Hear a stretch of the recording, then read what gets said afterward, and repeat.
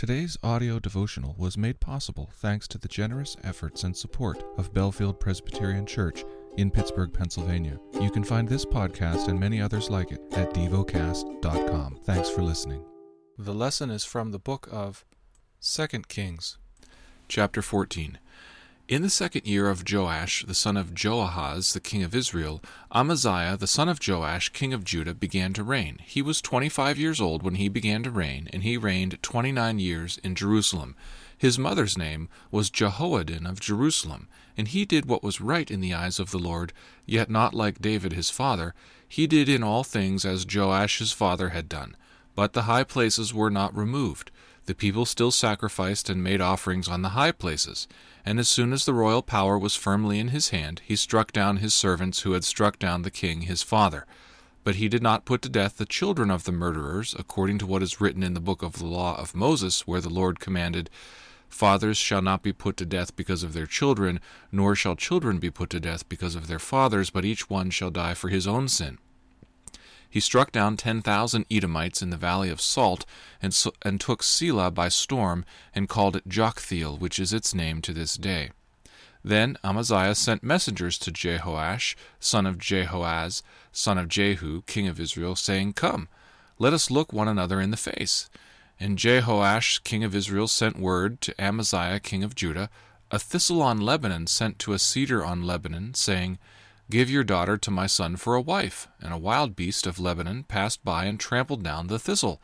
You have indeed struck down Edom, and your heart has lifted you up. Be content with your glory and stay at home, for why should you provoke trouble so that you fall, you and Judah with you?"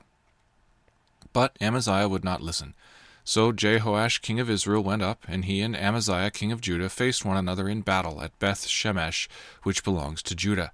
And Judah was defeated by Israel, and every man fled to his home. And Jehoash, king of Israel, captured Amaziah, king of Judah, the son of Jehoash, son of Ahaziah, at Beth Shemesh, and came to Jerusalem, and broke down the wall of Jerusalem for 400 cubits, from the Ephraim gate to the corner gate. And he seized all the gold and silver, and all the vessels that were found in the house of the Lord, and in the treasury of the king's house, also hostages, and he returned to Samaria. Now the rest of the acts of Jehoash that he did, and his might, and how he fought with Amaziah king of Judah, are they not written in the book of the Chronicles of the kings of Israel? And Jehoash slept with his fathers, and was buried in Samaria with the kings of Israel, and Jeroboam his son reigned in his place. Amaziah, the son of Joash, king of Judah, lived 15 years after the death of Jehoash, son of Jehoahaz, king of Israel. Now the rest of the deeds of Amaziah, are they not written in the book of the Chronicles of the kings of Judah? And they made a conspiracy against him in Jerusalem, and he fled to Lachish. But they sent after him to Lachish, and put him to death there. And they brought him on horses, and he was buried in Jerusalem with his fathers in the city of David. And all the people of Judah took Azariah, who was 16 years old, and made him king instead of his father Amaziah. He built Elath, and restored it to Judah, after the king slept with his fathers. In the 15th year of Amaziah the son of Joash, king of Judah, Jeroboam the son of Joash, king of Israel, began to reign in Samaria, and he reigned 41 years.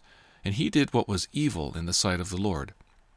He did not depart from all the sins of Jeroboam the son of Nebat, which he made Israel to sin. He restored the border of Israel from Lebo-Hamath as far as the sea of the Arabah, according to the word of the Lord, the God of Israel, which he spoke by his servant Jonah, the son of Amittai, the prophet, who was from Gath-Hepher. For the Lord saw that the affliction of Israel was very bitter, for there was none left, bond or free, and there was none to help Israel. But the Lord had not said that he would blot out the name of Israel from under heaven, so he saved them by the hand of Jeroboam the son of Joash. Now the rest of the acts of Jeroboam, and all that he did, and all his might, how he fought, and how he restored Damascus and Hamath to Judah in Israel, are they not written in the book of the Chronicles of the kings of Israel? And Jeroboam slept with his fathers, the kings of Israel, and Zechariah his son reigned in his place. Meditate and dwell on what you're paying attention to in God's Word. How has it connected with your heart or mind?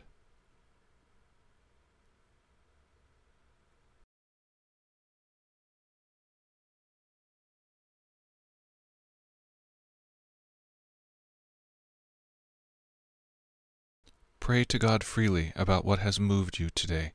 Turn your thoughts to Him and enjoy His presence. we offer the following as prayer topic suggestions: for widows, for children. Thank you for listening to Devocast.